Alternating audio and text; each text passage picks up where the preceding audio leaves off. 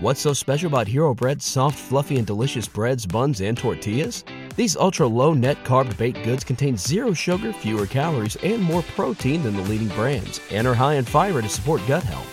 Shop now at Hero.co. Everybody in your crew identifies as either Big Mac Burger, McNuggets, or McCrispy Sandwich. But you're the Filet-O-Fish Sandwich all day. That crispy fish, that savory tartar sauce, that melty cheese, that pillowy bun. Yeah, you get it. Every time. And if you love the Filet-O-Fish, right now you can catch two of the classics you love for just $6. Limited time only. Price and participation may vary. Cannot be combined with any other offer. Single item at regular price. Ba-da-ba-ba-ba. Hey everyone, it's Jim Chapman, producer of Real Life, Real Crime, a podcast by Woody Overton. And before we get into today's episode, I first want to welcome all of you new listeners out there, and there are a ton of you out there. We are now the #1 podcast in the entire world on Apple Podcast charts in both the true crime category and the overall category. For Woody Overton, this has been something that was 5 years in the making. He is the voice that makes this machine go at Real Life, Real Crime. And we want to welcome all of you that may be hearing Real Life, Real Crime for the first time or for the second time. We want to welcome you and say, welcome to the crew, baby. In today's episode, you're going to hear the background and what happened to Woody Overton during his investigation of the Courtney Coco case. The Courtney Coco case was solved through what Woody affectionately terms his lifers, as well as Woody. It was a cold case that he spent years fighting. He went through a lot of things that he kept from everyone in order to see that justice for Courtney was achieved. What you're going to hear today is graphic, it's real, and it's told by Woody in his own words, and he didn't hold back. When you hear the shit that he had to go through in order to finally see justice for Courtney, it'll amaze you. So it's my honor as producer of Real Life, Real Crime to bring you this week's episode, War.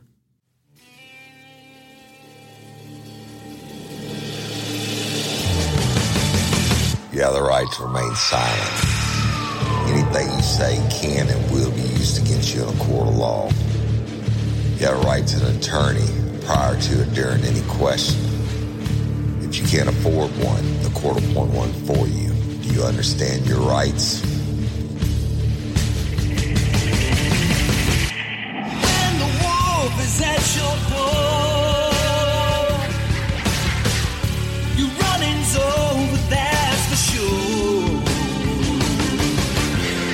He already knows all about you. Cut you down, no matter by you. Now you better walk the line. Real life, real crime.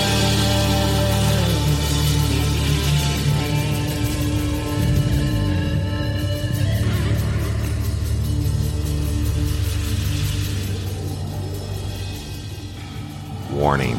This episode of Real Life, Real Crime, the podcast, may contain descriptions of acts of violence or that of a sexual nature and should be for people that are 18 years or older. Heed my warning, people. I do not get the facts of these cases off of the internet or from some television show. The facts I'm retelling you were presented to me by the victims of the crimes or the perpetrators who committed the crimes against the victims. My descriptions of the crime scenes, what I saw with my own two eyes. If you're going to get offended, please turn this podcast off now. Thank you. Hello, everybody. Welcome to this episode, this Patreon Convict episode of Real Life, Real Crime, the podcast. And as always, I'm your host, Woody Overton.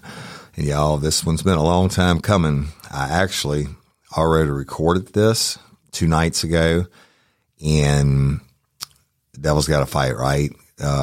In 4 years, there's only been 4 times that I've recorded an episode. When I got done, it wasn't recorded. So what happens is I turn on all the equipment and everything, and I hit the record button.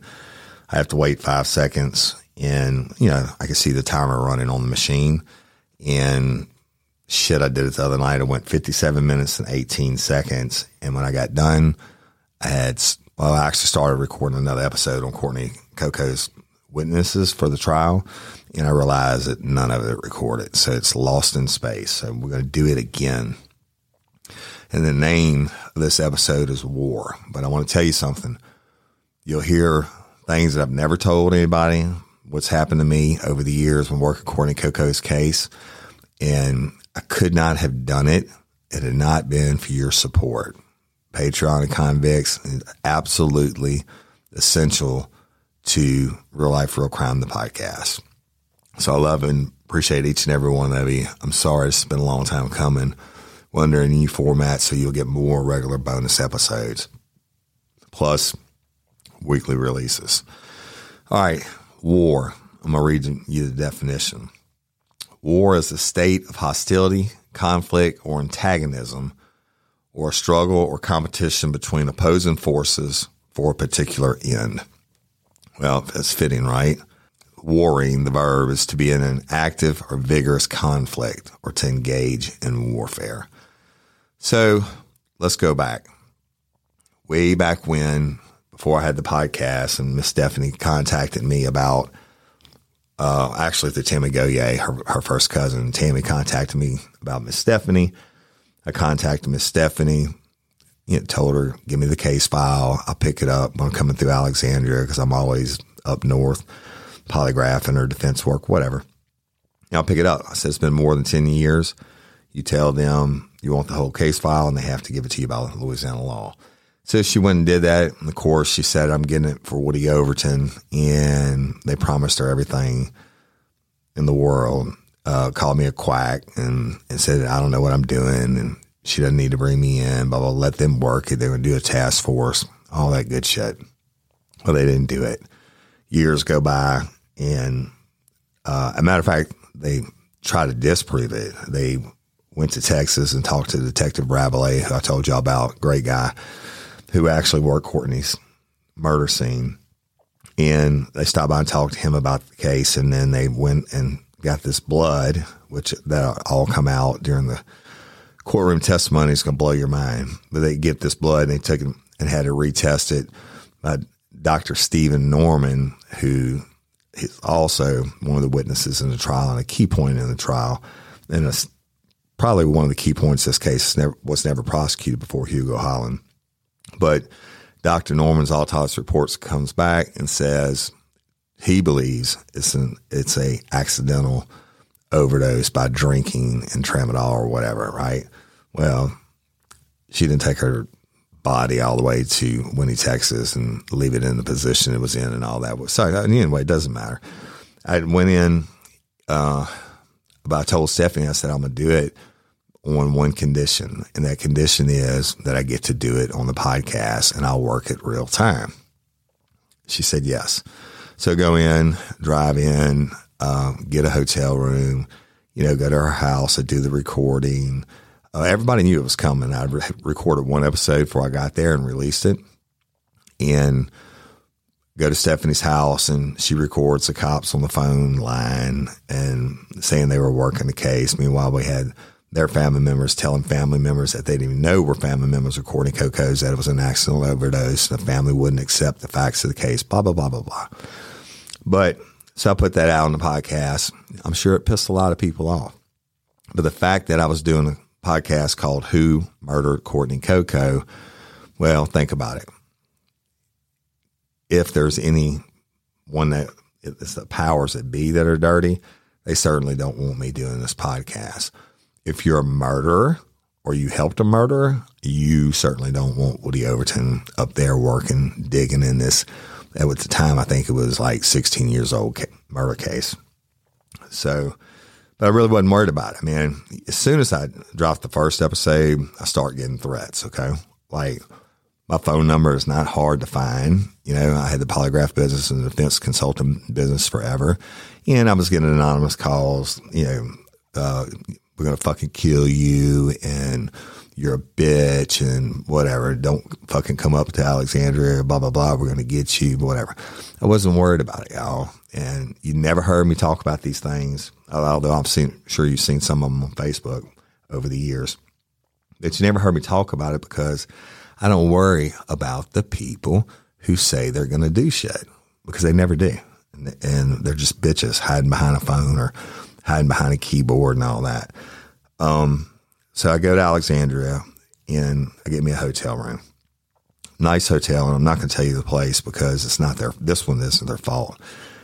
And I had a 6-month-old, it was a brand new truck, a 2018 GMC extended cab, blah, blah, blah, whatever. And I had been out working some leads on Courtney's case in the field. And I got back to the hotel after dark, and those hotels fill up with a lot of workers. I guess they were contract workers. I don't know. But I had to park like on the outskirts of the parking lot. And I'm not going to tell you where it's at. But no big deal, right? I get my shit. I go inside. Next morning, I got a meeting. That I think it was like a 10 o'clock meeting.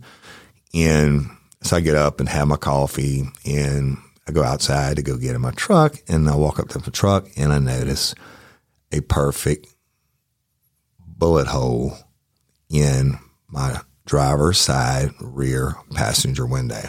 Now, my truck, you know, the tint on it, I'm sure it was a little bit illegal.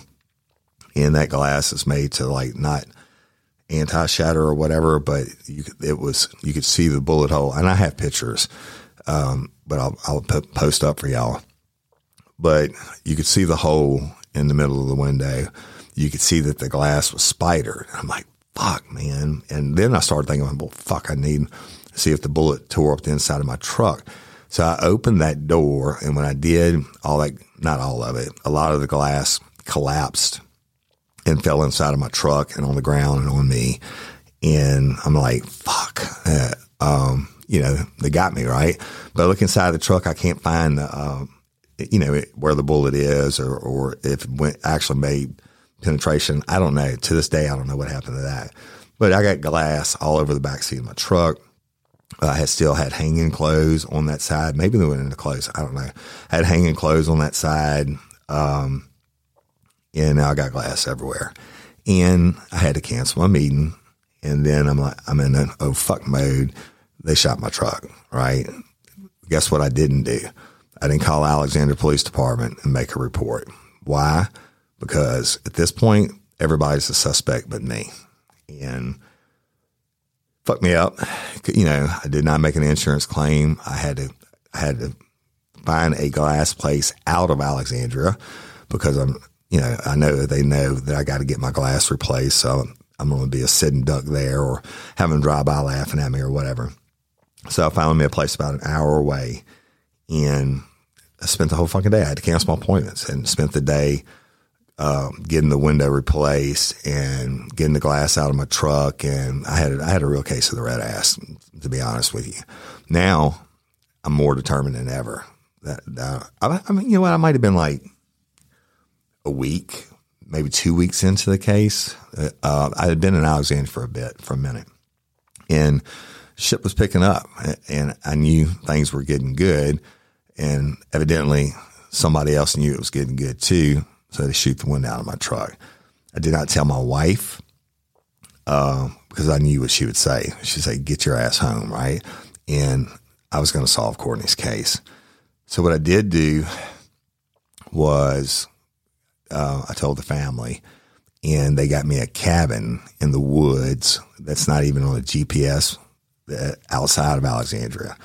And it was a little bitty one-room cabin with a little twin bed and a little ice box and a toilet, basically. But it was in the woods. And so I knew I was safe there.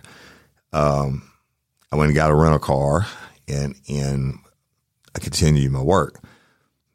Weekly, I'm dropping episodes. Now, remember, in 3 weeks, It went from being on the, what do you call that thing? Not the most wanted, but whatever. It's cold case file. What's it? Crime Stoppers. Went on for Rapides Parish Sheriff's Office, Crime Stoppers, a cold case list. I think there was like 10 of them, to being actively worked as a homicide, right? And so I continue to work it. And I'm getting threats daily. But guess what? I'm strapped. If my head's on a swivel now, I'm on the lookout. I'm aware. If they'd have rolled up on me, or somebody that came up with me, it'd have been a gun battle. And it would be to this day. If I'm in Alexandria and you roll up on me, you better believe I'm looking. And we're going to have, somebody's going to spring a leak. Hopefully, my years of experience and SWAT and everything else, I'm going to draw quicker than you and I'm going to put a bullet in your head. Doesn't matter, right? 6 weeks, give it back to APD. The case, I knew who did it. And David Anthony Burns did it, and I knew this, and I gave all the evidence back to APD. Well, I had to. People were pissed when I did that, but fuck, I can only work it so far. They got to bring it home. Give it back, and props to Tanner Dryden for actually working the case and all that. But my shit, I never stopped dropping the episodes, and I think I did like 8 at that by that time. And then Philip Terrell, the DA, brought the family in, minus me, because he's no fan of Woody Overton. I don't give a fuck, right? Well, let me back up. So I've got 6 weeks now, boots on the ground, away from my business, away from my family, spending money, which came from y'all, my supporters, and work the case. Handed it over. They work it. Philip Terrell calls the family in. I think it was like in October or something. And he tells them, and they're witnesses to this. He tells them, we know who killed Courtney, and we're going to be making an arrest within 2 weeks. Great, right? And y'all, meanwhile, I'm still, intermittently getting threats, whatever. So time goes by. 2 weeks, 3 weeks, 4 weeks, 5 weeks, 6 weeks, 7 weeks, 8 weeks. And Miss Stephanie called and she's like, Woody, Philip Terrell won't even take my phone calls for weeks now. And I'm wanting to know about the case, about the rest. And he won't even return my phone calls. And I'm like, fuck, it's still March. So we went up. It was super cold that day. I drove back on my own dime, or y'all's dime. And we went and we did a protest outside the courthouse right underneath Philip Terrell's window. And Miss Stephanie called him while we were down there, and his office says he happens to be out at a funeral that day. Didn't do dick about it. Never called Stephanie back. I think they interviewed him on the news that night, and he was like, and they asked about the podcast, and he just ignored it, right? Oh, well, whatever. So that was another trip up. Fast forward several months. Like April, May, whenever it was. And I wake up and I'm at Captain Duvall's, going fishing that morning with my sons at Captain Duvall's Cajun Charters down in Delacroix. And I get up and I got all these messages. So that's what I played on the episode 2 weeks ago. And it's David Anthony Burns making all the threats. Mr. Woody, I'm coming for your wallet, and Photoshopies, and, it's federal marshalists, and you did this, blah, blah, whatever, fuck, right? All that shit. Well, I wasn't worried about it because, like I said in the past episode, I already knew the grand jury was going to happen. So I drive back, I think it was like a week and a half later, and I stay at the hotel. It's a nice hotel downtown. But I go in a different truck, another one of my trucks. But I really wasn't worried. I never parked in their hotel parking lot. I always parked on the street, on the side street, and I was waiting on the arrest. But I'm thinking everything's going to be copacetic and fine. And then they did it. They came out and they arrested him. Grand jury indicted him. They arrested him. What I didn't do, y'all, was I always keep my real life, real crime hats on my dashboard. And when I go out of town, just like the truck they shot the window out of, I leave real life, real crime shirts hanging. I'm thinking this fucker's in jail. Nothing's going to happen to me, right? And they lock him up. And, the family did a press release thanking me, whatever. And now the haters are really blowing up saying, oh, Woody Overton wanted this 10 minutes of fame. Brain fog, insomnia, moodiness, weight gain. Maybe you think they're just part of getting older, but MIDI Health understands that for women over 40, they can all connect to menopause. It's at the root of dozens of symptoms we experience, not just hot flashes. MIDI clinicians are menopause experts, offering safe, effective, FDA-approved solutions covered by insurance. 91% of MIDI patients get relief from symptoms within just 2 months. Book your virtual visit today at joinmidi.com. I wanted to get rich off this case, which I never did. But you know what? Fuck it, I think I'm good. So I'll never forget this. It was a Friday, and I go and I get in the truck. It's about a 3.5 hour drive from where we were living at the time, because of it doesn't matter. But I get in the truck, I crank it, and I drive it all the way to my house. Now, when I get there, my wife would call me. She said, "Look, I got to take the puppies to the vet." And we raised English Springer Spaniels, and one of them had a litter, and they need their dew claws removed and the shots. I don't know what the fuck. And she said, "But I needed to use the truck." I said, "That's fine," because of the dog hair and what have you. I said, "That's fine." So I pull up to the residence. It was storming. It was a Friday afternoon, and I helped her load the dogs and my son, and they take off. No big deal. I take my nap, which I did every time I get in from Alexandria, but I put my phone on airplane mode, do not disturb.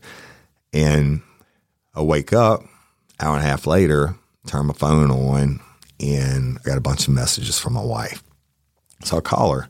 I said, "What's up?" And she said, "I'm at the vet's office." Now it's like 5:30, y'all, the vet's closed. She said, "I'm at the vet's office, and the truck won't start." I said, "What do you mean it won't start?" I said, "This is like a brand new truck." I said, not even 10,000 miles or something on it. She said, "It won't start." I said, "I don't understand that." She said, the vet, who's a friend of ours, had tried to jump it off. She said the lights come on and everything, but it just won't start. And I'm like, that doesn't make any sense. And then I called the red ass. But I had to drive the vet's office like 30 minutes away, and it's storming.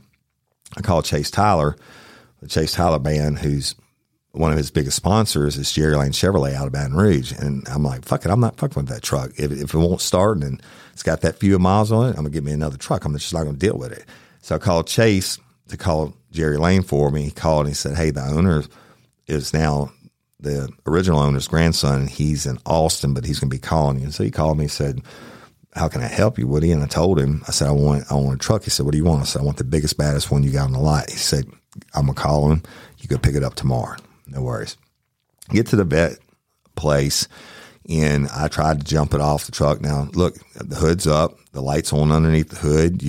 There's lights on inside the car, inside the cab of the truck. Some bitch wouldn't start. And it is pouring down rain, and I got the case of the red ass. But just because my new truck's broke. So we called roadside assistance, and they were coming, but there was a lot of wrecks and blah, blah, blah. And they said we could leave it there. And they told me to the place in Zachary, Louisiana, where they would be taking it the next morning or that day. And so we go home. The next day when I get up, I did some stuff. Oh, no, I called the place that was fixing the truck. And they're like, "Dude, there's no truck here like that." I'm like, "What do you mean?" And so I call the tow truck company, and I can't get them. And something I might have to report my truck stolen. I don't even know where it's at. It was supposed to be dropped off the night before. Long story short, it was afternoon time. The tow truck company called me back and said they had dropped it off. And I'm like, cool, whatever. So I'm getting my wife to take me to Baton Rouge. I'm going to go get my new truck.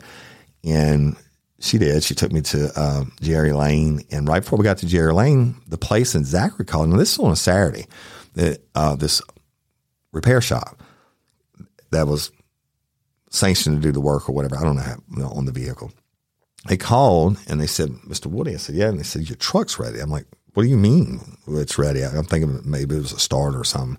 He said, "It's ready." I said, "Was it a starter?" And they said, "No. I'm explain to you when you get here." I said, "Well, I'm not coming. I'm going to send my wife by, and then we'll pick the truck up. I'm getting a new truck, and I'll pick her up, and we'll leave the other vehicle there or whatever." So I go in, do the paperwork. Jerry Lane's, it's painless, great people, best people in the world. I had my shit ready. I did a little bit of test drive and signed my shit, and I'm leaving. Wife calls. She said, Woody. I said, what? She said, the mechanic said, the owner of the shop said, all the wires were ripped out in that truck. I said, what do you mean? She said, he said somebody reached up underneath the truck and grabbed a handful of wires and ripped them all out. I said, it doesn't make any sense. I said, that could have not bounced out going down the road or something. I said, I drove it all the way back from Alexandria. It started for me and it ran. She said, he said it was a miracle that you were able to start the truck. And he said that one wire must have been barely hanging or whatever, but it wasn't hanging when it got there. And he could see. Now, y'all, I'm not a mechanic. This is the guy's words. He could see where someone reached in, scrunched all the wires together and ripped them out. I guess they thought I wasn't going to get home or whatever, and God let me get home. Now I already know, right? I left my RLRC shit visible in the vehicle. They see the vehicle. Somebody brazen enough, I guess at nighttime, reached underneath and ripped whatever wires and cost me some more money, whatever. It's war, right? It's just an ongoing nonstop, and it had been for, a year, 2 years, however long it had been. It's just an ongoing nonstop threats and whatever. We went for, I'll never forget this, went for Burns's original arraignment, and we get there, and Miss Stephanie's husband, Mr. Bobby, and he said, man, one of my friends showed me, he's a super cool guy. He said, it's Courtney's stepdad, and raised her since she was like 8. They loved her to death. He said, one of my friends showed me a Facebook post on Burns's People's page, or I don't know, whatever page. And it said that, you a bitch and you a hoe. And I'm like, yeah, I get that all the time. And he said, one of them said they were going to throat punch you. They said, now listen, every time I did an episode, and I did an episode about him getting arrested, I always told them, because I've been getting the threats, I never told you all this, and I wasn't going to give them satisfaction. And I always said, hey, bitches, you heard me say it on past podcasts, bitches, I'm going to be at the courthouse. This is exactly where I'm going to be. What time? Show the fuck up, right? He said, yeah, one of them said they're going to show up and throat punch you. I'm like, well, fucking here I am. But they didn't do it, but they got my truck. So it cost me just a couple $100. All they had to do basically was replace a couple wires and plug the rest of them back in. Again, I'm not a mechanic. I don't know how that works. But they fixed that truck, which we ended up getting rid of anyway. So, but another battle in the war, all right? Time goes on. The constant threats come, whatever. Every time I go to Alexandria now, I go, or since that time when the wires got ripped, I would go in a vehicle that wasn't registered to me, I'd stay at the same hotel, make sure nobody was following me.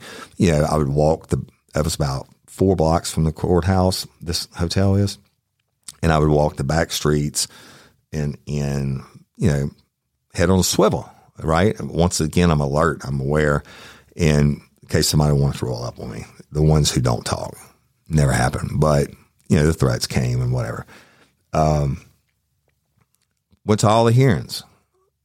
Y'all's dying, right? I mean, I paid for it, certainly. I was away from family and business and everything else, but shit, man, I mean, I bet we made 13 hearings.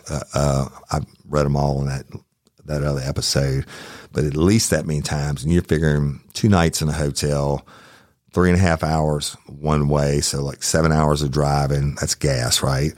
Got to eat, hotels, and now, having to hide and swap vehicles, whatever the fuck. I don't care. We're going to get justice for Courtney and Coco. They can do whatever they want to. And they did it. No big deal. Come time for the trial, well, old Woody got a little bit brazen again, if you will. He's locked up. I'm not worried about it. My hotel where the wires got ripped in the truck, like I said, it's my favorite hotel in Alexandria. It's not their fault. It's my fault because I left my shit where they, could know it was at least a real life, real crime fan, but had all the shit in there and had the sticker on it too. That was stupid on my part. But a great hotel. But I called them. I'm going back for the trial week. It's supposed to be like 10 or 11 days, and they're booked up. I could have got like 2 days, and I'd had to move to another hotel and shit like that. And I didn't like that because, now I got to drive to the courthouse and all that stuff, whatever. It doesn't really matter. But I got a hotel room, and I'm going to tell you this, motherfucker. I'm going to read it to you. I want everybody in the world to know this, and I'm suing the shit out of them, by the way. So I got a hotel at the Fairfield Inn in Alexandria. The Fairfield Inn and Suites. I think y'all it's a Marriott property. I'm not sure on that though. But it's at 2830 South MacArthur Drive, Alexandria, Louisiana, 71301. Okay. So I get a room, and I think I booked it originally for like 5 nights or something. Now, hotels are not supposed to give out your personal information, right? What room you're in and stuff like that. I mean, it's just the fucking rule. So we go to court. I think I got there on Sunday. We go to court on Monday and watch them excuse jurors and all that stuff. And I think it was Monday or Tuesday. Maybe it was Tuesday. Anyway, I have the date. But they excused court early for some reason, or told us, oh no, let me back up. It was the first day, and they told us to come back at like 1:30 or something. They weren't going to let us in the courtroom. We got in, blah, blah, blah. They were going through the jury pool motion. Then they had some kind of motions. They were daubered or something that they wanted to hear like at 1:30 in front of the judge. And so they broke for like 2 hours. And I was like, fuck that. I'm going to my room and take a nap, right? And I get to my room. Now, let me back up. When I get a room, I never have them clean it the first day, period. I just don't. It's the way I roll. I'll go in, put a suitcase, always get double beds, put a suitcase on one bed, hang my shit up in the closet. Now this one, y'all, an 11-day trip, I had fucking everything. I mean, I had like 4 trips to get all my shit unloaded. So I got a room right across from the elevator on the 2nd floor, loading all my recording equipment, fucking clothes and court clothes and, whatever the fuck, everything in 4 trips. So I get it. And when I leave that morning to go to court, I told him, I said, listen, I do not have a do not disturb sign in my room. Right. And I said, can I get one? I'll run back up there and put it on there so the maids don't have to go in there and clean it up. And they were like, oh no, we don't have any up here, but we'll put you on the list to not have your room clean and won't bother you. I said, fine, whatever. And so I want to go to court, and then court lets out early. We got to be back that afternoon. I'm like, shit, I'm going to run in, give me a little nap because I didn't sleep much the night before. I was a little fired up about court. And I go in, ladies right at the front desk and whatever, go upstairs. And it's like 11 o'clock, something like that. And I immediately get undressed. I put my phone on do not disturb airplane mode. I turn my fan noise on and I lay down and I go to sleep. And no sooner than I go to sleep and I hear pop, pop on the door, I'm like, go away. I don't want any. Now keep in mind, I don't have the do not disturb sign, but they're supposed to handle this downstairs for me. They banged on the door like 4 times. And I kept saying, go. And finally I said, get the fuck away. I don't want any, right? I'm pissed. I'm trying to sleep, trying to get my little army nap in. And so the knocking stops. I get up. I had my alarm set and turn my phone off airplane mode. Well, it turns out it was Stephanie, Miss Courtney's mama, her Aunt Lynn, her Aunt Michelle, and I think her first cousin, Tammy Goye. They had gone to Walmart on that break and bought me a basket full of goodies, like snacks and shit. And they go to the hotel and they go to they go to the front desk and say, hey, what room is Woody Overton in? We want to bring him this gift basket. Fuck, they gave him my room number. I thought it was housekeeping, and I couldn't understand why they didn't try to open the door, even though I do that little lock thing, that little extension lock when I'm in the room. They gave him my fucking room number. And they were like, Miss Stephanie called and said, we were trying to get you a gift basket and you didn't come to the door and we left it on the thing and then whatever. I go back and I meet them, y'all, and Stephanie's like, I worked at a hotel for a long time. They're not supposed to give you your room number out. I'm thinking, I fucking wish they wouldn't. I'm still in Alexandria. I'm not in the safety zone, right? Like, I think it was that morning in court when it was just us. Yeah, it was that morning. We were in the back and David Anthony Burns' sister is in the front. I talked about this on last week's episode, and I'm scribbling, taking notes. My head's down. I hear Stephanie say, "Turn your ass around." Bitch, something like that. I beat your ass. Something like, and I was like, "Stephanie, you can't do that." And I'm looking up and I see that lady turning around, and Stephanie's like, "Woody," she kept turning around and pointing at you the whole time. And she did it like 4 times. And she said, I'm, basically she was mama bearing for me. So it goes to show you, I mean, the rest of the David Anthony Burns is in the courtroom while this is going on, but this is his lone supporter that was there just before the trial started during jury selection. But whatever the fuck, I'm used to this. I know these people don't like me. All right. I know they blame me for David Anthony Burns being in fucking jail, now going to prison for the rest of his life. Well, guess what? And then I know, like he said on his Facebook Live, he pays 5 people to watch my podcast. Motherfucker, you don't watch a podcast, by the way. You listen to it. And I know one of them is in this Patreon or Convict, whatever, and they're listening to this. And I don't give a fuck. Go fuck yourselves. I did not kill Courtney Coco. I did not make David Anthony Burns kill Courtney Coco. Okay? Only thing I did was work the case like it should have been worked from the beginning. So back to it. The next morning when I leave, I want my room clean. Now I've got 2 days of my room being dirty. I got pizza boxes and I got, used coffee cups and shit like that. Now I don't, and I have videos of all this, y'all, and we'll post it, but when I leave, when I get up in the morning, I kick my covers down. I don't make my fucking bed. I'm in a hotel and I'm going to have them clean my room that day, change my sheets. And, I ate pizza in the bed the night before. It might have been some crumbs, whatever. I get my coffee cups gone, my empty soda cans and what have you. So I get dressed, boom, boom, going to court. On my way out, I told the lady at the front desk, I said, I want my room clean today. I'm going to be in court all day, blah, blah, blah, whatever. So I go to court. And I expect to come back, have my shit just cleaned up. I had towels on the floor, shit like that. Whatever, doesn't matter. 2 days, 3 days, however long it was, and me being dirty in a hotel room, me being a solo man in a hotel room, crashing out, eating, chilling out, whatever.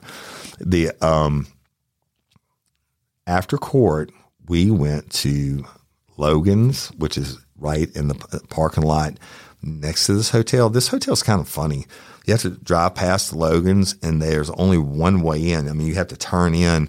You would think the Panda Express or whatever's in the front, you would think it's just this big, massive parking lot you can drive through, like from Panda Express and Logan's, but you can't. It's blocked off. I mean, literally, it's curbed off. It only has one way in, one way out. And I go to court. Afterwards, we went to Logan's. We got something to eat, and we hung out for a few minutes. Me, Miss Stephanie, Tammy, Lynn, and Michelle.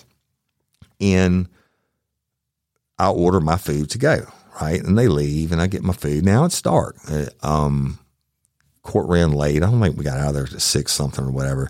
By the time we got the food and hung out for a few minutes, it's dark. I got my shit. I walked past the front desk, a little white young girl. I say young, but not that young. She's probably in her 30s or 40s. Is behind the desk, whatever. I go in, go up to my room, get off on the second floor, open the door to the room, and I walk in. The first thing I notice is my bed's made up, but it's not made up. I'm looking across the room, right? My open suitcases on the first bed. I look to my right. I got pizza boxes left from the night before and the food box from the night before that or whatever. I look at my bed that I sleep in. It's got the covers pulled up, but there's like big lumps and shit in it. I mean, like a half-ass attempt. Like if I'd have done that, I could have just pulled it up for a second, not worried about it. But I don't do that because I'm ex-military and I hate to make a fucking bed. So, but I mean, the bed's not made, but it's rumpled up. I'm not thinking about it. But I immediately look to the left in the bathroom, and there is a stack of towels. Obviously, been brought in that day. They're on in between the bathroom door and the sink, halfway hanging over the counter, like they're teetering, right? And they're placed there haphazardly. I'm like, that's fucking strange. And I see the coffee cups and pizza box. I'm thinking, what the fuck? Maybe they came in and they got busy, whatever. I don't know. They certainly didn't clean the room. I'm not worried about it. I'm starving. I'm tired. And I'm, whatever. So I get undressed and I get my wings and I go to get in my bed and watch my iPad. I pull back the bed cover, and right where the fucking pillow meets, just where the blankets were barely covering it, right where the pillow meets the bed is a massive wad of pubic hair. And y'all, I'm talking about like baseball size, okay? And it's a big clump. It's all stuck together. I'm not talking about one. I'm not talking about 500. I'm talking about like 1,000 of them or more. And it's there. And I'm like, what the fuck? And I was like, I wasn't even thinking. I kind of went into freak out mode. And I was like, this is fucking nasty. And I grabbed the shit and I ran to the bathroom and I threw it in the toilet. And then I looked at it and I'm thinking, fuck, I don't have that much hair in my entire body, right? I mean, I keep my beard trimmed and shit. I'm like, what the fuck? And then it dawns on me. I'm looking at those towels haphazardly on the corner. I'm like, fuck, somebody's been in my room. They did that shit to me. And I go back to the bed and I mean, again, it's not made. I just barely pulled the covers back, but it's got the big lumps in it and shit. So the sheets were still never fucked with or anything like that. And they're all pushed down. I'm looking at the bed and I'm thinking, oh my God, somebody came in here and fucking shaved or maybe they did it outside and brought it in. I don't know, but they put a wad, and I mean a baseball fucking size wad of dick hair or vagina hair. I don't know what it was, male or female. And they put it right there in the center of my shit. So when I unfucking rolled it back, there it was. And I freaked out. I wasn't even thinking. I was just like, my brain is not fucking comprehending that this shit, like, I was like, does this shit come out of my fucking head or something? And I was like, this is nasty, and went through it in the toilet. And then I'm back, and now I'm fucking starting to think. And I'm like, fuck, somebody's been in my fucking room. And I see the towels and everything. I'm like, fuck, I call the front desk. I said, send me to the manager. She said, well, I don't have a manager. It's just me. I said, well, you need to fucking come to my room, 223, whatever the fuck it was.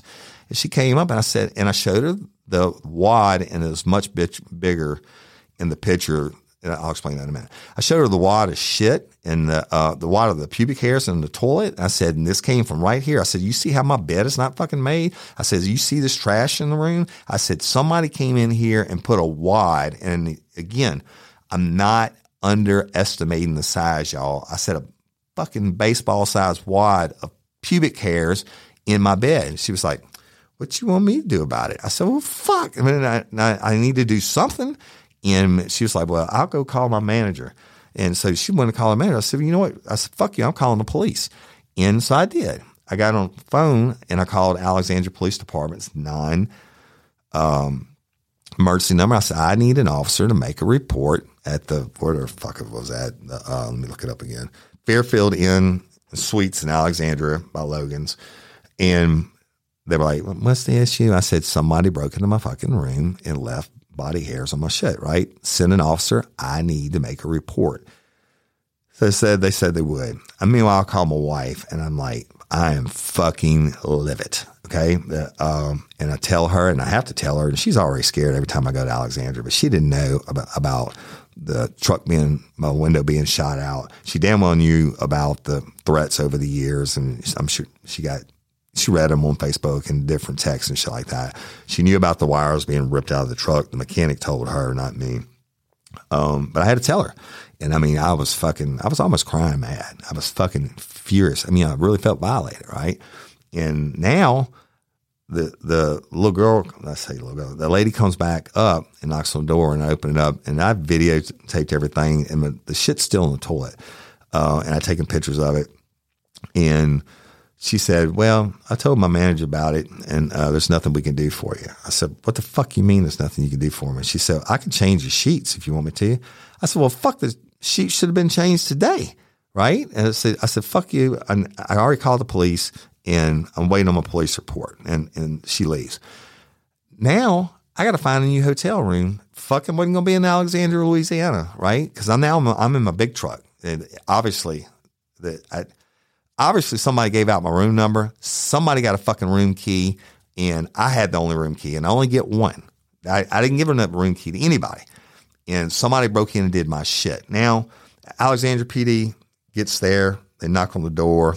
I'm videotaping. I'm fucking trying to find another hotel. All this shit's going through, and I got the flying fucking red ass.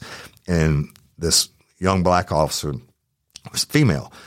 She said, she had like a deadpan look on her face, like she couldn't give a fuck. I said, I need you to come in here and see this shit. She said, I'm not going in there.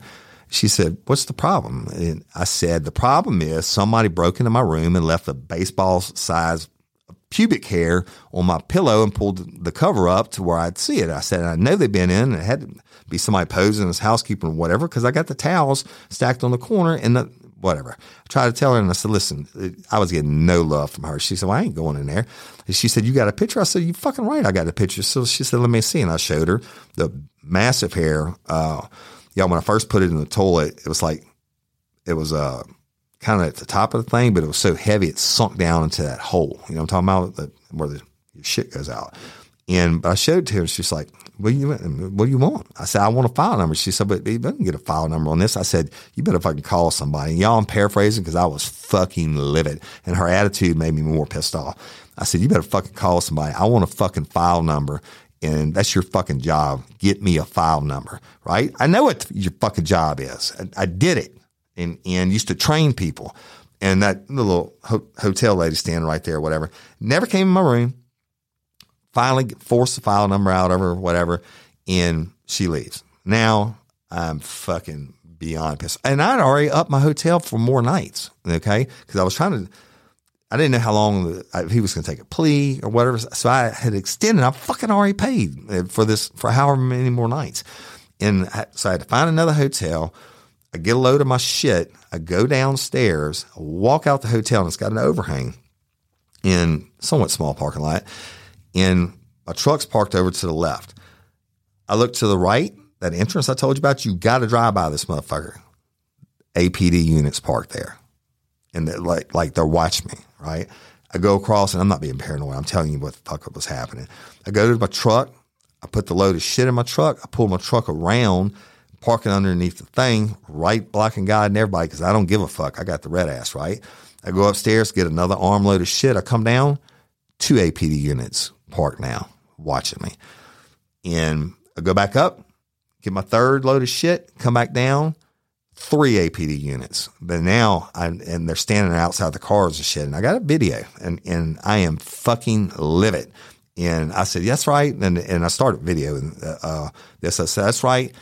I'm saying it out loud, right? Challenging without challenge. I said, I want somebody to fucking stop me when I pull out of this parking lot, because then it'll be an illegal stop, and then I have a right to resist. 14108, resisting an officer. It's not bad if it's fruit of the poisonous tree. If you stop me bad, then I have a right to fight. I'm fucking, and then so I'm videoing, and I'm on the phone with Cindy. She's like, you got to shut the fuck up. They're going to fucking kill you. I said, well, they're going to shoot me in that hotel parking lot? And then I'm like, ooh, fuck. They could, right? I said, well, you know what? If they fucking kill me, it'll be on camera. And meanwhile, we're trying to call my attorney and everything. And it's the one night, he's the best guy in the world, and he's there. And he had driven in from Dallas. He'd been up for like 27 hours, and he was unavailable. So I went up for my last load of shit, y'all, and I came down and loaded up. I put the camera on. I'm on the phone with my wife. One thing I told her was, do not call Shane McBride in Wisconsin, because he'll hire a private jet and be here in a couple hours, and there's nothing he can do. There's nothing anybody can do. I'm going to be safe. I'm going to get the fuck out of town. And, before I left, I reached in the toilet and I grabbed that. I know it's nasty, but I grabbed a wad of that shit and I put it in. I dumped all my toiletries out of plastic Ziploc bag they were in, and I put it in there. So guess what, motherfuckers? I got your shit, right? And but it was like even half the size of what it was. Some of it obviously gone down the hole because it was heavy and sank. But that's the photo that you see in that white box. I put it in a plastic bag later on. I put it in the white food box first. That's when I took that photo that night. And if you look at that photograph, you can see the depth from the shadow of how tall that is, because the photograph really doesn't do it justice. I am fucking livid. I get all my shit, and, I'm having to move in the middle of the night, and, wife's sick with worry and whatever. She's called my friends. My friends will come down and help. But I told her, don't call my brother in Wisconsin, because he'd have been there. Whatever. I just need to get the fuck out of Dodge. So I go get in my truck, 4 fucking units. And I said out loud, I said, how many motherfuckers y'all got on duty? How many motherfuckers you got on duty in this city? If you got 4 of you can be sitting right there blocking the fucking entrance. I know they heard me, right? And It was like amusement for them because all the shit that lifers gave APD and the powers that be or whatever, like when we did the protest march and I had y'all all call in and burn up Philip Terrell's line and APD and KLB and all that. Little payback, right? I don't think APD broke into my motherfucking room. I think it was somebody else that they damn sure were getting some enjoyment out of it. And they knew who it was who called in. They knew who it was, had a soft or baseball size of dick hair in their fucking bed. And I'm sure they got some enjoyment out of it. You know what? Y'all can go fuck yourselves. If you got enjoyment out of it, go fuck yourselves. If you're not a good cop, go fuck yourselves. And so I leave and I do like fucking loop-de-loops and shit, making sure nobody's following me. I pass up the interstate like 3 times and went back roads or whatever. And I leave and I go to an undisclosed location, another hotel. Now check in. I'm exhausted. I'm hungry. I'm tired. I'm pissed off. And I had to be in court in the morning. But guess what they didn't do? You can leave all the dickheads and dick hairs in my bed or your brain cells, as Leah or Fan said. That's a whole lot of their brain cells that they left. But you could do that, but you're never going to fucking stop me. And guess what, bitches? You didn't stop me. I went back to court the next day and the next day and the next day. And when the weekend came and court was adjourned for the weekend, you know what I did? I stayed locked in my motherfucking hotel room, which is a distance outside of town. I stayed locked in my hotel room. Oh, move back up. My attorney, the next morning, he's like, fuck that, man. We're going to take care of this shit, da-da-da-da. And, so we swapped vehicles, hotel room under a different name, the whole 9 yards, protection, right? Everything was done. I knew I was being safe. Now I'm no longer in complacency mode. Now I'm in war mode. And so I knew what to do, right? And God bless all the police officers who have died and been murdered in the line of duty in that wall in Washington, D.C. they have for them. I never wanted my name on that wall. I never want to get, I'm not saying they got caught slipping, but I never, me personally, want to get caught slipping and get killed by some fucking asshole. So I wasn't going to let it happen. So I'm locked in the room. I recorded all weekend, another 4 trips of shit to a hotel room. I recorded on this series all weekend on Courtney's trial. I ordered DoorDash every day. I didn't fucking leave the room. And I promised my wife that I wouldn't, and Shane and the rest of them that I wouldn't. And I didn't. But guess what? I got your fucking pubic hairs, and we filed suit. And for the camera footage that's on that second floor, I'm pretty sure if they're smart enough to do whatever, they probably erase the camera footage. But guess what? Or what's already been done, we subpoenaed that footage for that day, and you magically can't come up with it. Let's call it exfoliation, assholes. It's probably better than me having the footage. But either way, you're fucked. And don't ever stay at this fucking hotel. Reasons why they gave out my name. I should have fucking left then. And they gave out my name the days before, and then they left this massive wad of shit in my bed. Shots fired, right? One of 1,000. It was my battle vest to get justice for Courtney Coco that I never told anybody about. Fuck them. Monday comes, go to court. They end up doing closing arguments, send it out to the jury. Now it's evening time, y'all. It's late. And I'll never forget it. It was like an hour and a half. And I'm thinking this is going to take forever. And it's like an hour and a half. And they call us back in. They say, everybody get in the courtroom. Everybody get in the courtroom. I was actually sitting around the corner from everybody on a bench by myself. And I heard them say, find Woody, find Woody. I'm like, no. And I walked around the corner. So I'm right here. I was doing social media. And as we go to walk in, we're in this like antechamber in between courtrooms. The courtroom on the left side, courtroom on the right, but there's a big fucking window to the right. And y'all, it was almost dark. And the sky was pink, bright pink. And I'll never forget it. And somebody told Stephanie, look out at the sky. It's pink. It's Courtney's favorite color, y'all. That's probably wore pink for and everything. And me still, I'm thinking, jury's going to come back. They're going to ask some questions. There's no way they got a verdict this quick. We get in the courtroom, all seated. They bring the jury back in, and I'm thinking the bailiff's got something in his hand. I'm thinking it's a question, right? It happens all the time in murder trials. They ask a question, judge answers and sends them back. But the judge says, ladies and gentlemen of the jury, I understand you have a verdict. I'm like, holy shit, here we go. And I'm holding Stephanie's hand. She's sitting to my left. I'm sitting on the end of the bench at the right. And everybody starts bending over crying. I look across at David Anthony Burns. I'm watching. And they give the paper to the clerk. I said, Madam Clerk, will you read the decision? He said, we, the jury, we, the jury, find David Anthony Burns guilty. Second-degree murder of Courtney Coco. Oh, my God. I'm watching Burns, and he just like somebody punched him in the stomach. He bent over, and he's shaking his head and whatever. His corner's crying. I'm about to fucking cry myself, right? Mr. Bobby leans across, and Mr. Bobby's an old-school tough dude, right? He leans across. He said, he was telling Stephanie, not me, but he said, don't let that boy get any more of your tears. Fuck him. He's a murderer. Don't let him get any more of your tears. And y'all, so I tied myself up, right? And we go down. Let me back it up. They poll the jury and do all that bullshit. They excuse the jury. And then the judge sets the sentencing date. And she goes and she said, let's do November the 20th. And Burns just kind of sags again. And then Stephanie looks at me and she says, that's his birthday. David Anthony Burns' birthday. And LaCour was like, he's all kicked back. Your Honor, I've been sucker punched and this whole thing, it's all, it's crazy. And yeah, LaCour, it's fucking crazy, right?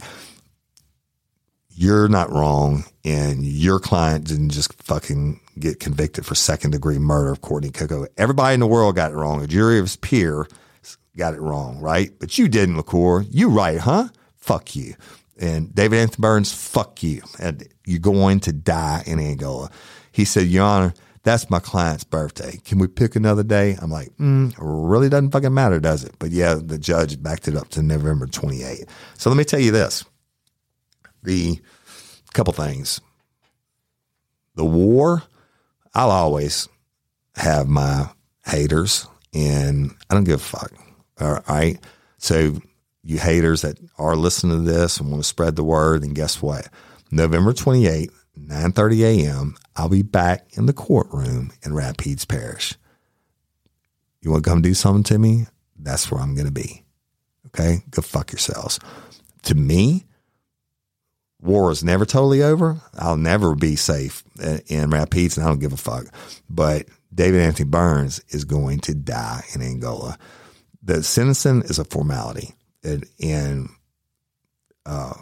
Courtney's family, Stephanie and all, whoever wants to give a statement gets to give up and give a statement why David Anthony Burns is a piece of shit.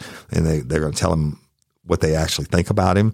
And then I'm sure some of his people get to stand up and tell the judge why he should get leniency, and they'll blame it on me, whatever the fuck. But second-degree murder is second-degree murder. And life means life in Louisiana. There is no leeway in sentencing. He is going to Angola for life with no possibility of probation and parole. He is going to die in Angola. An old man. Fuck you, Burns. Courtney deserved that justice. And y'all, it came 18 years in almost a month to the day. I'm going to tell you why I know this. Talked to Stephanie the next day, and it was All Saints Day. So he got convicted, he got found guilty on Halloween. As that pink, it was almost just too wild to imagine that pink sky was there because it was almost dark, but the pink was there, like Courtney was with us. And he's going to get a sentence, period. He's done, stick a fork in him. But the next day, Stephanie called me, and she said, I just left Courtney's grave. And she said, it was 18 years ago to this day, on All Saints Day, that I laid on top of her grave. And 18, yeah, it was the same day. It's 8. Now, this is almost freaky. 18 years ago to the day that I laid on top of her grave, and I promised her, baby, your mama's going to get justice for you. And she said it was 18 years to the day. She said, today, I went and bought her a bunch of pink roses, and I brought them to her, and I put them, that was her favorite, and her favorite color. And she said, I brought them to her, and I put them on the grave, and I told her, baby, mama got you justice. And you did, Stephanie. You and the family are just absolute heroes. You know, had a better police file on the case than anybody else. That's what I use. And they're heroes for never giving up. You lifers and convicts, convicts and Patreon members, y'all heroes. All lifers that participated and backed across the world of heroes, but y'all, I'm telling you, I couldn't have done it without your financial support. And I wanted to tell this war issue. I think it's important. And guess what? If you ever find me dead, or they find me dead in Alexandria in my hotel room, and there's a suicide note, call a fucking real homicide detective, because I didn't do it. But joke's on them. You put all the pubic hairs in the bed. You can shoot the window out of my truck. You can make all your fucking threats and Photoshop you this motherfucker. You're going to die in Angola for murdering Courtney Coco. And you got away with it for way too long. All your bullshit you did, it didn't stop me. And guess what? I promised Stephanie I'd be there every time, and I have been. And I'm going to continue to do so. And I'll be there when he gets sentenced. Couldn't have done it without you people. And I'm sorry this episode's been so long in coming. And I'm sorry I got erased the other night. But I love y'all and I appreciate you. You don't never know what your support means and how it helps out the show. And you're going to get more episodes, I promise, bonus episodes, etc. And I'll put up the videos of the hotel room and the cops outside and whatever. And I'm going to put up the lawsuit when I sign it. And I'll put up the lawsuit. You can read everything in it. But I appreciate y'all. Thank you, Patreon and convicts, for subscribing and making this show go. This episode's for you. And I'm Woody Overton, your host of Real Life, Real Crime, the podcast. I know David Anthony Burns wishes I hadn't got his ass down on murder by you. Peace.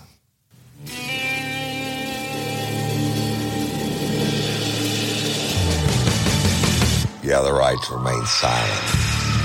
Anything you say can and will be used against you in a court of law. You have a right to an attorney prior to or during any question. If you can't afford one, the court will appoint one for you. Do you understand your rights? When the wolf is at your door.